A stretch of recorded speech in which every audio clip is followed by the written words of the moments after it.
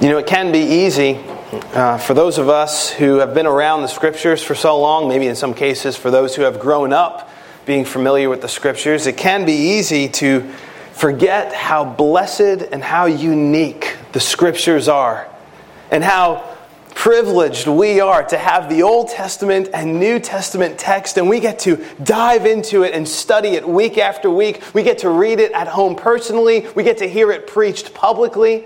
And we could become so familiar with it over time that we could forget, or at least not be as mindful of how precious this word is.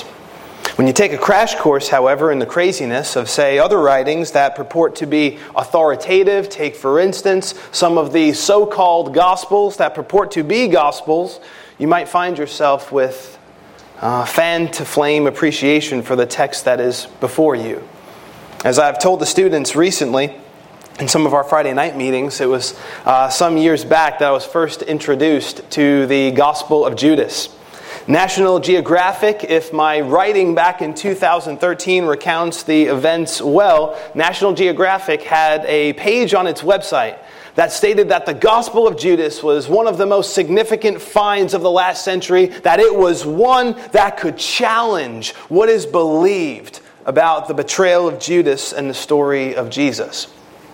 Now, by the way, a little bit of a side note, you always want to be aware come Resurrection Sunday time, because whether it's a History Channel or whether it's National Geographic, it's not uncommon to hear about a so-called new find. That's not a new find at all, and I'll show you why the Gospel of Judas wasn't a new find in a lot of ways.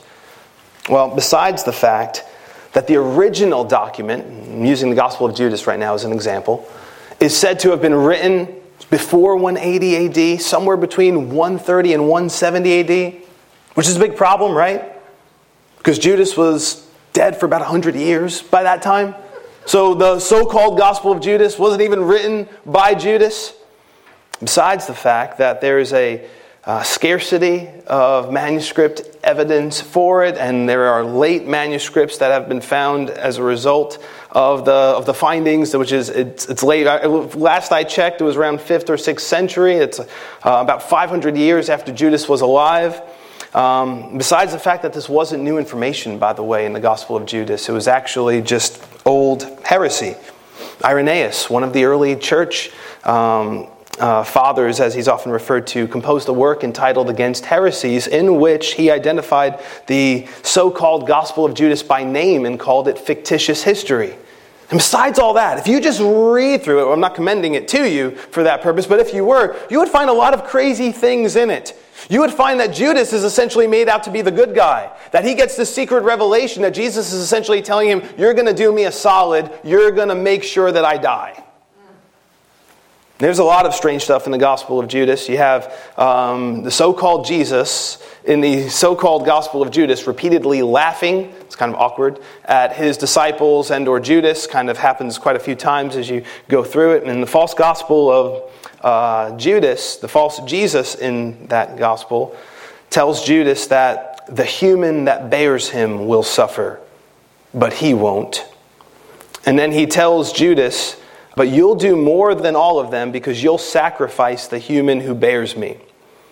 And then he goes on, earlier he says, tomorrow they'll torture the one who bears me. So you have in the Gospel of Judas just something that doesn't line up with the Scriptures at all. You have this weird statement as though like Jesus or the Christ eon, as was purported by a lot of Gnostic heresies, was in the man Jesus. And you're like, that doesn't line up with the Scriptures at all. In the Scriptures, we know that in the beginning was the Word, and the Word was with God, and the Word was God, and we know that the Word became flesh and dwelt among us, that the second person of the Trinity was eternally God, the Son of God, and He became man while never ceasing to be God.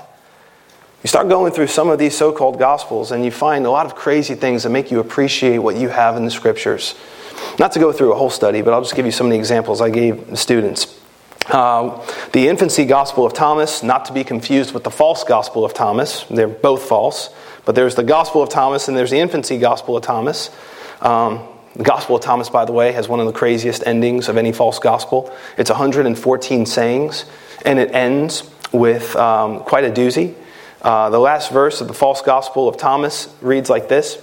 Simon Peter said to him, let Mary leave us, for women are not worthy of life. Jesus said, false Jesus and false gospel of Thomas, I myself shall lead her in order to make her male, so that she too may become a living spirit resembling you males. For every woman who will make herself male will enter the kingdom of heaven.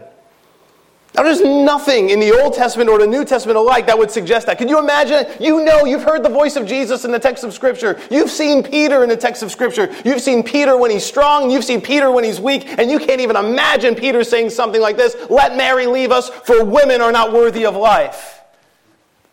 That's kind of stuff you find out there in these so-called Gospels. Well, Infancy Gospel of Thomas, it's a different false gospel. There's 18 short chapters in it. In chapter 4 of the Infancy Gospel of Thomas, it opens like this. After that, again, he went through the village, speaking of Jesus when he was a child, and a child ran and dashed against his shoulder. And you've seen that kind of thing happen to either your children or to you, right? Someone's bumped into your shoulder, and what did you do when someone bumped into you?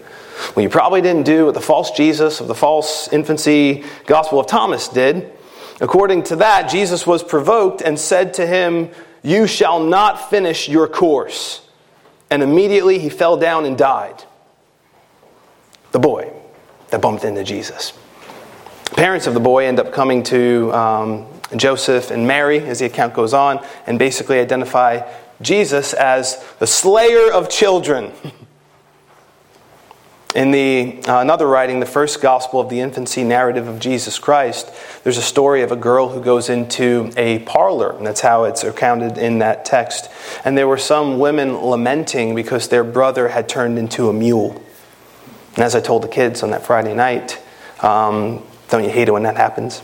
And one minute you have your brother, next minute he turns into a mule. What are you going to do? So he turned into a mule. They said, and the women said, hey, don't worry about it. Well, one girl, actually. She said, don't worry. I was leprous, but I sprinkled myself with water of this baby Jesus, and I washed in it, and now I'm all better. And then the ladies got really excited, so they go find Mary. They tell Mary the story, and then she brings baby Jesus over to the brother who became a mule, and she had Jesus sit on the mule, and the mule turned into a boy again. And they were all so happy. What did they decide to do? They decided to worship Mary. That's what they decided to do. I could go on. There's other examples. There's the false gospel of Peter craziness, where you have the resurrection account in that gospel, including a cross walking out of a tomb as well. I don't know, it's pretty crazy that you have a cross kind of coming out of the tomb. Is it hopping? We don't know. But this cross has the ability to speak. There's a voice heard from heaven in the false gospel of Peter, and the cross, wouldn't you know it, answers the question. Why am I saying that? Because when you survey, whether it's false gospels out there or whether it's other so-called holy books, the apparent lack of consistency or the falsehood that is contained therein is pretty evident for those of you who have gone through the scriptures. And you say, the voice in this text does not sound like the voice in this. The consistency and the logic and the coherence of the scriptures across 66 books, written across hundreds of years. It's amazing, and it witnesses to the veracity of the Word of God, the truthfulness of the Word of God, and most ultimately the origin of the Word of God. And that's what separates the Word of God from all of these other holy books, so-called, or false gospels. It's that the Word of God has its origin from God, as we're going to see in our text. That when we come to the scriptures, we are actually learning from God himself as he's inspired the word that we are studying. It's amazing. And the word of God has within it uniquely life-giving power. Both the Old Testament and the New Testament alike, the living word of God. Well, in our passage, as we continue to study through 2 Timothy, we see Paul now set forward some bibliology. We see a little bit of the doctrine of Scripture coming through the Apostle Paul's writing here. After referencing how Timothy was different, he was a contrast to the false teachers that Paul had previously been describing. And one of the reasons why Timothy was different, to bring us right up to just about where we are today, we see in verse 15, Timothy was acquainted with the Scriptures from the earliest days of his life. And Paul identified the Scriptures there as the sacred writings, and he said that those sacred writings are able, they have power to make one wise unto the salvation which is in Christ Jesus. Salvation which is through faith, which is in Christ Jesus. So it leads, where we've been leads seamlessly into where we are this morning. So we begin in 2 Timothy chapter 3, verse 16, where we read, "All Scripture is inspired by God and profitable for teaching, for reproof, for correction, for training in righteousness." Okay. Well, first let's just establish, how does this fit with what just came immediately before? Well, in the previous verse, Paul said that the sacred writings are able to make one wise unto salvation through faith which is in Christ Jesus. And now he's expanding upon the Scripture's origin and the Scripture's function. So he mentioned the Scriptures by identifying them as the sacred writings in verse 15. Now he's expanding upon the Scripture's origin and function. After all, if the sacred writings are able to make one wise unto salvation, an underlying question that needs to be answered is, well, where did they come from? Where did the sacred writings come from? And secondly, if the sacred writings are able to make one wise unto salvation, is that all they do? Or is there more to their ministry and more to what they do? This verse answers those questions. So first note, Paul wrote, all Scripture is given by inspiration of God, is inspired by God. Now some think that when Paul says all Scripture here, that he has the Old Testament Scriptures in view and not the Old Testament and New Testament Scriptures in view. I would disagree with that assessment. I would say I believe the Apostle Paul has both the Old and New Testament Scriptures in view. And the reason why I say that is at least twofold. First, when you go back to 1 Timothy, which was written before 2 Timothy, right? Well, that's that's a revelation right there. When you go back to 1 Timothy, which was written before 2 Timothy, you see Paul in 1 Timothy chapter 5, verses 17 and 18 say the following. He says, "Let the elders who rule well be counted worthy of double honor, especially those who labor in the word and doctrine." That's verse 17. And then he proceeded to say this in the following verse. "For the Scripture says, you shall not muzzle an ox while it treads out the grain." So he's quoting Deuteronomy chapter 25, verse 4, an Old Testament book. But then he proceeds to say, "And the laborer is worthy of his wages." That's not a quote from an Old Testament book. That's a quote from a New Testament book, written by a contemporary of the Apostle Paul, namely Luke. That citation comes from Luke chapter 10, verse 7. So in 1 Timothy, Paul is identifying both Deuteronomy, an Old Testament book, and the Gospel of Luke, written by a contemporary who was alive during the days of the Apostle Paul, as Scripture. So that's one reason when we come to now, Paul saying all Scripture is inspired by God. I would say he's got both Old Testament and New Testament in view, because in 1 Timothy, he referenced Luke's Gospel as Scripture. And secondly, that may explain why the different identification is used here as opposed to in verse 15 where we see sacred writings. So Paul is likely using that phrase, sacred writings, that identification, sacred writings, to refer to the Old Testament. So Timothy, when he was an infant, he grew up on, you could say, the Old Testament writings. But now Paul expands and he says all Scripture, pasographe, referring to both Old and New Testament writings. With that being said, this gives us an opportunity to be reminded of how New Testament writers saw contemporaries as writing Scripture. So when Paul says all Scripture is given by inspiration of God, all Scripture is inspired by God, it's worth us taking a moment to note how other New Testament writers saw other New Testament writers as writing Scripture.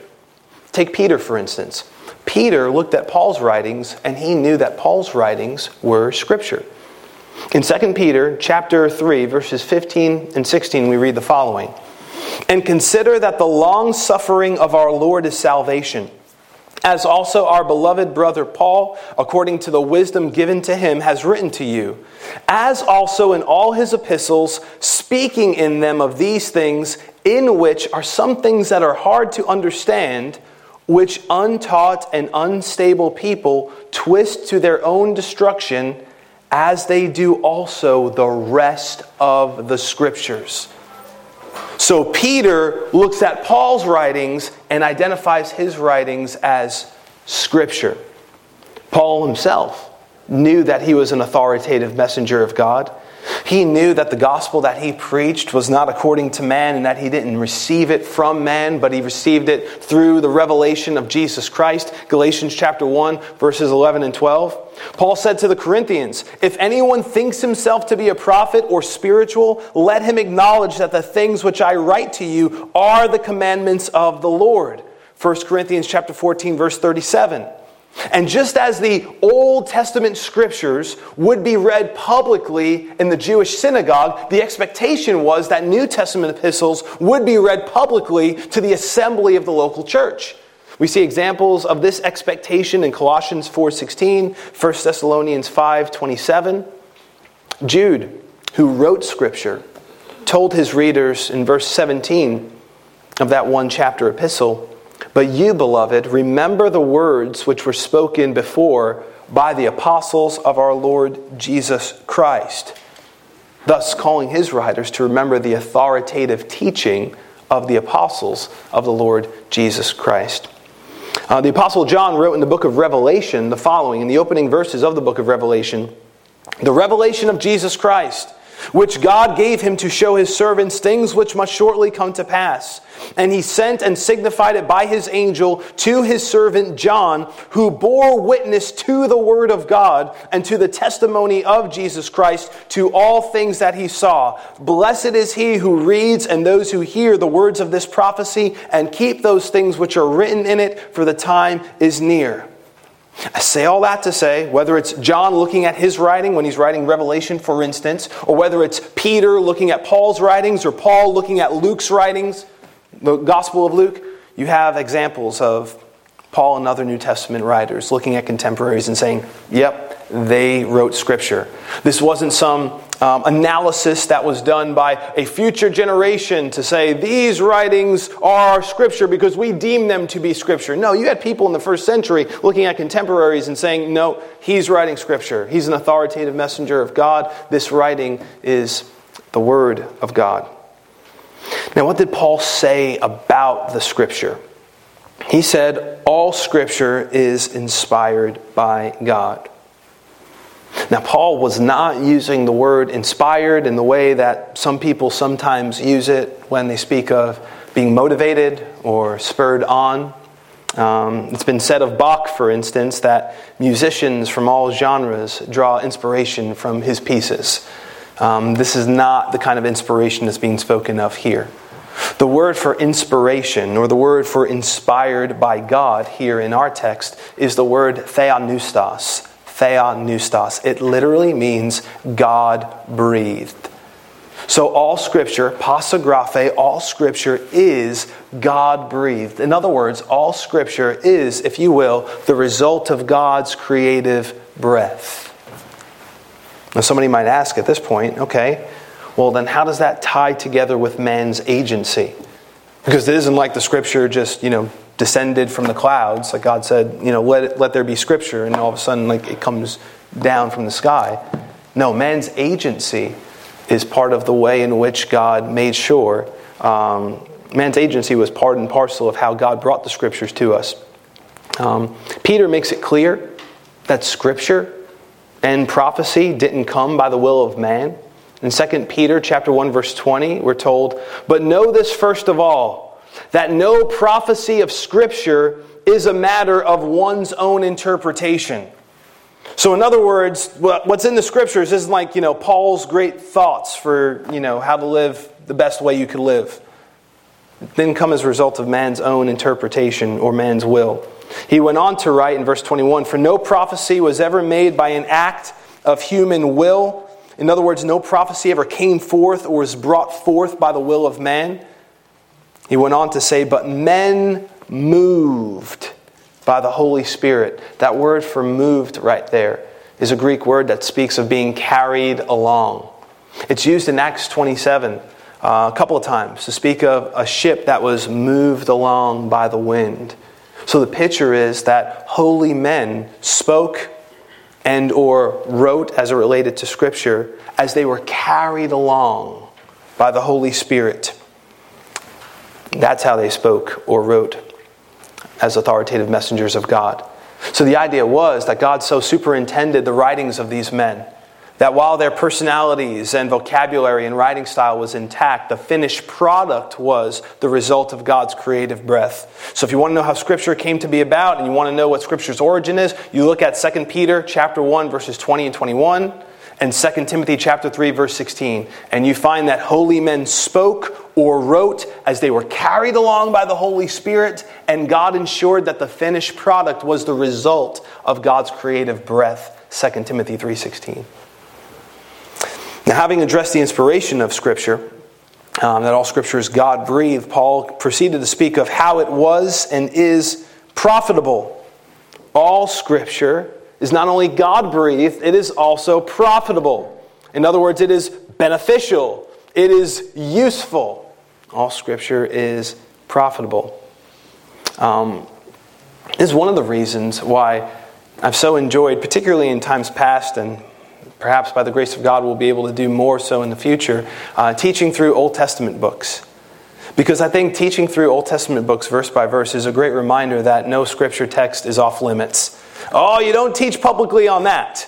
You can teach publicly on, other stuff like New Testament stuff, but don't teach publicly about some of those Old Testament texts which are hard to understand or whatever it might be. All Scripture is God-breathed, and all of it is profitable. You're like, all of it is profitable? What about the genealogies? The genealogies are profitable. And you go into the genealogy of Genesis chapter 5, and all of a sudden you see this kind of refrain, and he died, and he died, and he died. And you're reminded of the wages of sin being death. And you see that in the genealogy that's set forward in Genesis chapter 5. Death entered the world through sin, and you get to a genealogy that illustrates to you how men die as a result of sin. What about the genealogies in Matthew chapter 1 or Luke chapter 3? And you could look in those genealogies and you could see the grace of God when you see some of the individuals who are listed therein. You could say that about any individual at the end of the day because all have sinned and fallen short of the glory of God. But when you see some of the individuals who are included in the genealogy in Matthew 1, for instance, you're just reminded that God is a gracious God. And the genealogies, don't forget, also remind us that God is truthful. He promised that his son would be of the line of Judah, that the scepter wouldn't depart from Judah, that it would be through the seed of Abraham that the nations would be blessed, that the Messiah would sit on the throne of David and he would be a descendant of David. And the genealogies are reminding us of that, and proving that. So I just say that to say, let's be reminded all Scripture, all of it, it's God-breathed and all of it is profitable. All of it is profitable. By the time we get to the end of verse 17, we'll be reminded of how profitable it is. Now, this is not the only place that speaks to the profitability of the Scripture. There's so many other ones. It would be a joy to go through it, maybe in a forthcoming class on the doctrine of Scripture. We can. You can go to Psalm 19, where we started this day in our opening Scripture reading, and you would see that the law of the Lord, you got all these different identifications in Psalm 19 for the Scriptures. The law of Yahweh, the testimony of Yahweh, the statutes of Yahweh, the commandment of Yahweh, and so on. And you see some of the benefits of Scripture right there in Psalm 19, verses 7 through 11. That the law of Yahweh is perfect and it converts or refreshes the soul. That the testimony of Yahweh is sure, it makes wise the simple.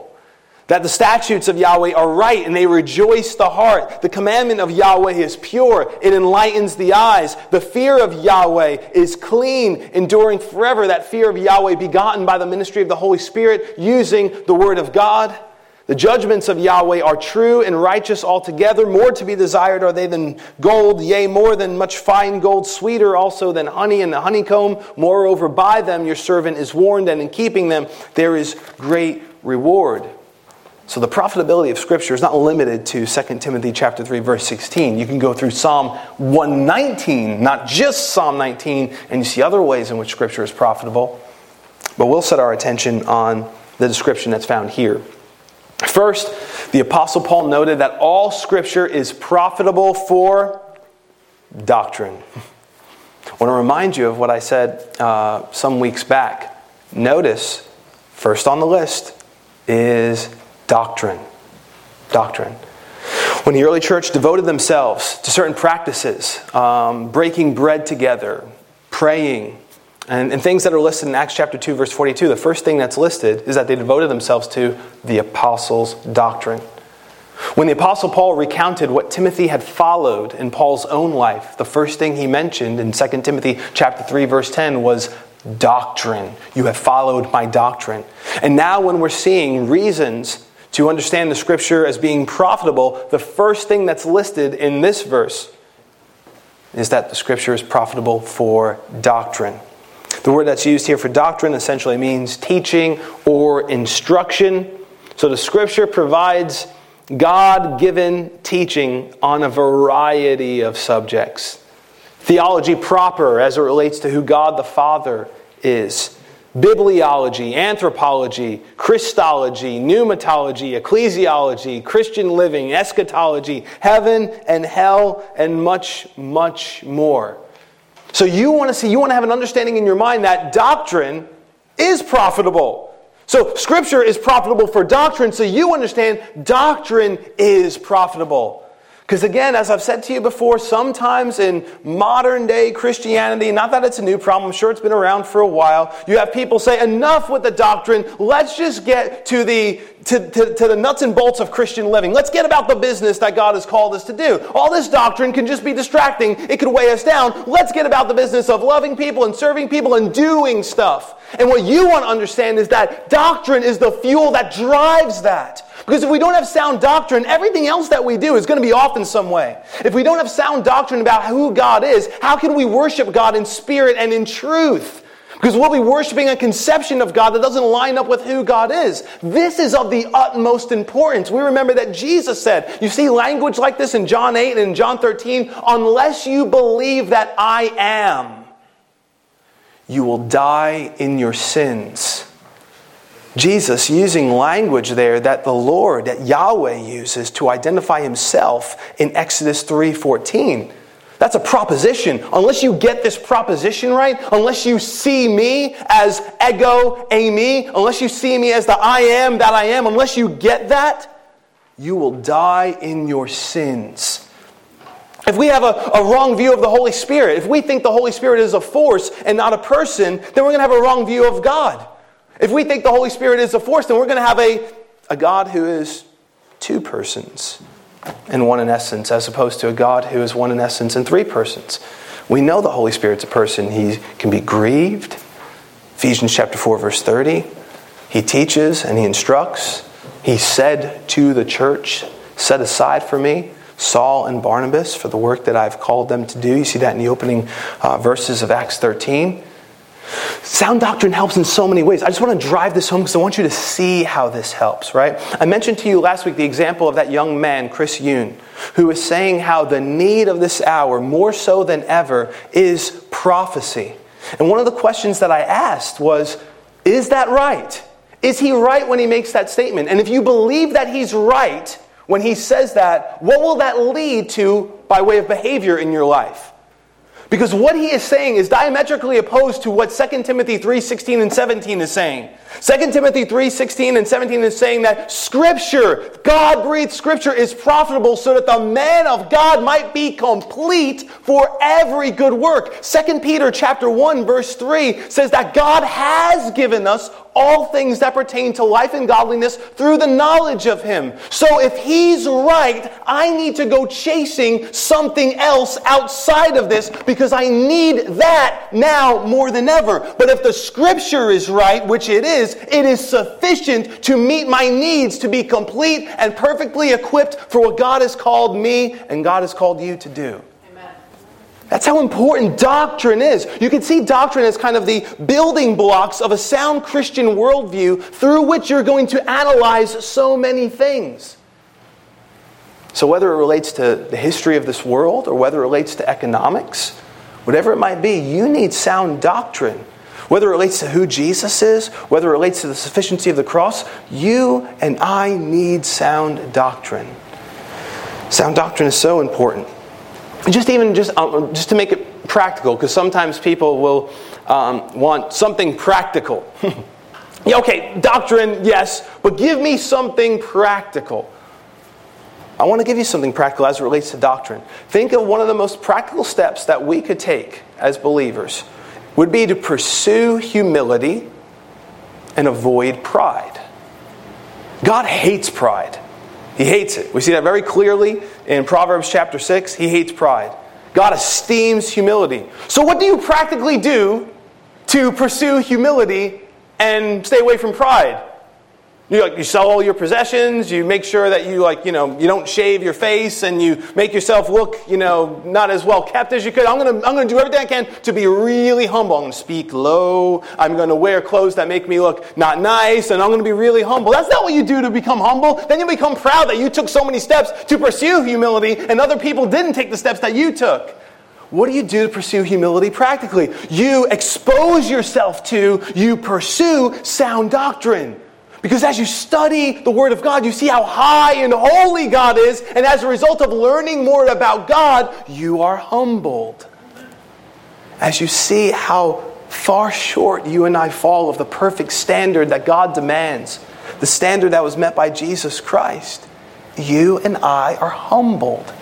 So one of the most important practical steps we could ever take is to pursue humility and forsake pride, and that comes most fundamentally as a result of studying the Word of God and the Spirit of God illuminating that truth to our hearts. Sound doctrine. We do well to keep reminding one another that there is a connection between orthodoxy and orthopraxy, between sound doctrine and sound living, between, if you will, creed and conduct. Sound doctrine fuels so much that is so important in the Christian life. Second, we notice the Apostle Paul wrote that all Scripture is profitable for reproof. All Scripture is profitable for reproof. Now this word speaks to how the Word of God reproves sinful ways of thinking and living, convicting the believer of sin that is exposed. So essentially through the Word of God that our wrong ways of thinking, our wrong ways of behaving are identified. The Word of God reproves us. It's part of a gracious piercing that the writer of Hebrews essentially identified in Hebrews chapter 4, verse 12. It's a work that I would argue prepares the way for what the Scripture does next, is listed in our next description. But I just want to illustrate this for a moment.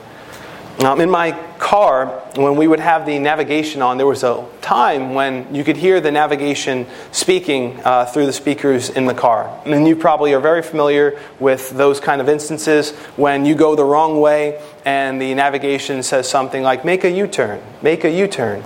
And then the navigation, sometimes if you don't listen right away, it'll keep telling you, make a U-turn, make a U-turn. Now, somehow along the way, maybe I did it and I didn't know. Maybe my wife did it for me because I asked her to do it. Somehow, it's on mute right now. So we get the navigation is there, but it's not calling out to us like it was before. It's still there. It's still saying it. It's just been muted. And I think in a lot of ways, that's how it could be with believers who become so familiar with the Word of God that we could engage in it, and we're not hearing the reproof that is coming from it. Maybe at some point in your life, you were reading the Word of God and the Word of God was reproving you and you loved it. It's as though the Word of God told you, make a U-turn. Make a U-turn. No, don't think like that. Uproot that bitterness. No, you shouldn't be going there. No, you shouldn't be going there with them. That's a wrong way of thinking. You want to dump that. You want to take thoughts captive, make them obedient to Christ, and then all of a sudden we became familiar with it and we're just reading it like, I just don't get reproved anymore. I mean, I have come to a place that I am not perfect. No, I know I'm not perfect, but I've come to a place where I just don't hear reproofs anymore. That is a bad place for any of us to be. We don't want to be there because one of the functions of Scripture is that we would regularly be reproved in a loving, fatherly, gracious way as those who have been bought by the blood of Christ, yet hearing from our God saying, no, don't think like that. Don't do that. Say you're sorry for that. Well, the Word of God not only reproves us, it is profitable also for correction. It is profitable for correction. Now in the English, you might think this word is essentially the same thing as the previous word. And there is a measure of overlap between the words, but this word that's used here has a sense of restoring, a sense of bringing about improvement or setting something in proper order.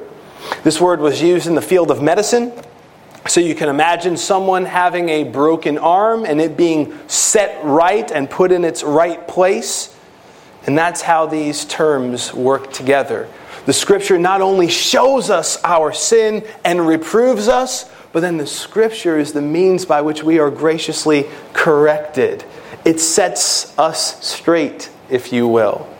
So not only shows us the issues that we have and the sin that we've committed, but then by the Word of God we are set straight, if you will. It restores us, it refreshes us, it corrects us. And then finally, Paul wrote that the Scripture is profitable for instruction in righteousness. And the word for instruction that's used here is a word that was used with respect to the proper upbringing of children. The Word of God essentially trains and disciplines a believer like a good parent does a child, providing education and discipline in righteousness for the purpose of right living. These are the functions of Scripture in 2 Timothy 3:16.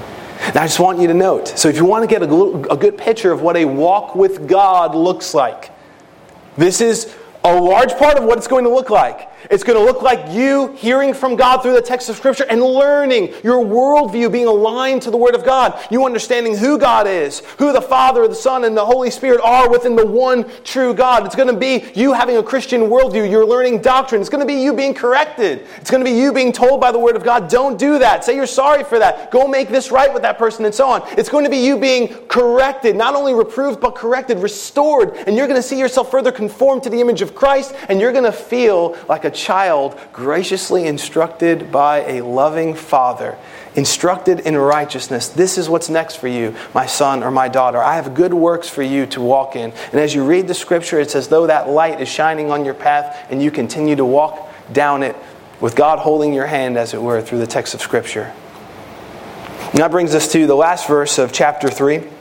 It's essentially the purpose statement that Paul gives, connected here to verse 16. Verse 17 reads, so that the man of God may be adequate. Better stated, complete. Equipped for every good work. Okay, a couple of notes here. This verse begins with a conjunction in the Greek. It's a hina clause, which basically means it's a purpose statement. So you got the Scripture's origin and function in verse 16, and now Paul is setting forward an immediate purpose for what the Scripture does. It's so that, most immediately within the context, so that the man of God may be adequate. More about that word adequate in a moment. Man of God is an identification that Paul used for Timothy in 1 Timothy chapter 6, verse 11. You go through the Old Testament, and that identification, man of God, was usually used with respect to a prophetic emissary, a messenger of God, an authoritative ambassador of God's truth. Here, it would apply most immediately to somebody like Timothy, or somebody who stands in the position of teaching with the responsibility to accurately reflect God's word and will through the teaching of the Scriptures. So that's where it would be most immediately applied. So that the man of God might be adequate. Now it's interesting because in English that word adequate can mean sufficient. It could mean that, but it could also mean like okay. Like one of the definitions that you would find in dictionary.com for the English word adequate is being okay, an example they give is being adequate is not good enough. That's not what's going on here. Adequate means, within this context, sufficient. The Greek word that's used here, which is why you'll see it in other translations like the New King James translation, means complete. So it means that the man of God might be sufficient, adequate in the sense of sufficient. He has found everything that he needs to do what God has called him to do within the Word of God, so that the man of God might be complete. Equipped, you could even say fully equipped for every good work. Douglas Milne said, the real test of knowledge of the Scriptures is our productivity level in doing good works. So, a couple of notes here. As I mentioned last week, and I want to mention it again, if we're going to have a right view of the Word of God, we need to see the Word of God as not only inerrant, not only infallible, we need to see the Word of God as sufficient. If the Word of God is sufficient enough for the man of God to be complete for every good work that God has called him to do, what is sufficient for the pastor's equipping is sufficient for the flock's feeding. And if the Word of God is sufficient for the calling of ministry so that the man of God might be complete, it is sufficient for the flock that God purchased with the blood of His Son, that His people might be complete. So what is a good practical next step for us in light of that? Well, I would say, like the psalmist said in Psalm 119, verse 97, by God's grace may He work in us to say, "Oh, how I love your instruction. It is my meditation all day long." May we find ourselves like the Psalm 1 man who meditates on the Word of God day and night because he loves it. I think that's a good application for us. Someone might say, "Well, I just don't have time to read the Word of God. I mean, so many things come up and I just don't have time to read the Word of God." I want to encourage you in a nice way, and something that you've probably said to yourself. I know I've said it to myself. There's time. There's always time for the Word of God. Years ago, I jotted down this illustration I heard. I would give credit to whomever I heard it from, but there was someone, jotted it down in my Evernote, who spoke about the depths of the Depression in New York City in 1933. And talking about how in New York City, for instance, there were so many who were impoverished. And then the movie King Kong came out. And then when the movie King Kong came out, impoverished New Yorkers were able to spend $89,931 to see King Kong in 4 days and set an indoor attendance record. That might seem like a lot of money to you, but remember, inflation could do a lot to money, and $89,000 was a lot back then. And the idea was, even though people were so impoverished, they found a way to get out and see King Kong in record numbers to the degree where indoor attendance records were broke. The principle being, if you want something bad enough, you'll find a way to get to it, provided you can. And the Word of God, brothers and sisters, I just want to encourage you. If you are not in it regularly, make it a commitment. Not something that you're doing under some sort of legalistic mindset, but wrought by grace, commit to being in the Word of God, expecting God to speak to you through it, teaching you doctrine, reproving you, correcting you, and instructing you in righteousness' sake. And finally, I just want to remind you of the function that Paul listed in verse 15. Because I know we have 4 functions in verse 16. But don't forget, there was another function that was mentioned in verse 15. And what was that? That the Scripture is able to make one wise unto salvation. So for those who are in Christ, I encourage you to pursue being in the Word of God, being instructed by it, nourished by it, giving yourself to it. And for those who perhaps have not come to Christ, please know faith comes by hearing, and hearing by the Word of Christ, by the Word of God. Give yourself to the Word of God. Hear God speak. Let God make the case that Jesus Christ is the Messiah that He promised, who would be the only way for sins to be forgiven. Paul said it to the church of Corinth. Christ died for our sins, what? According to the Scriptures. And He was buried and He was raised according to the Scriptures. God's plan of redemption was set forth in the Scriptures. It's as though the outline was given in the Old Testament, and it's as though the fulfillment of that outline was perfectly matched in the Lord Jesus Christ in the New Testament. And it's the Scriptures that are able to make you wise unto salvation, helping you see that you have sinned against the holy God, and that you cannot keep His law perfectly, and you have sinned against Him. It's the Scriptures that make you wise unto salvation, seeing that salvation does not come by the works of the law. It does not come by good work doing or law keeping. In the Old Testament and the New Testament alike, it has always been by grace through faith. Whether you're Abraham or whether you're Paul, it's always been that way. The Scriptures make you wise unto salvation.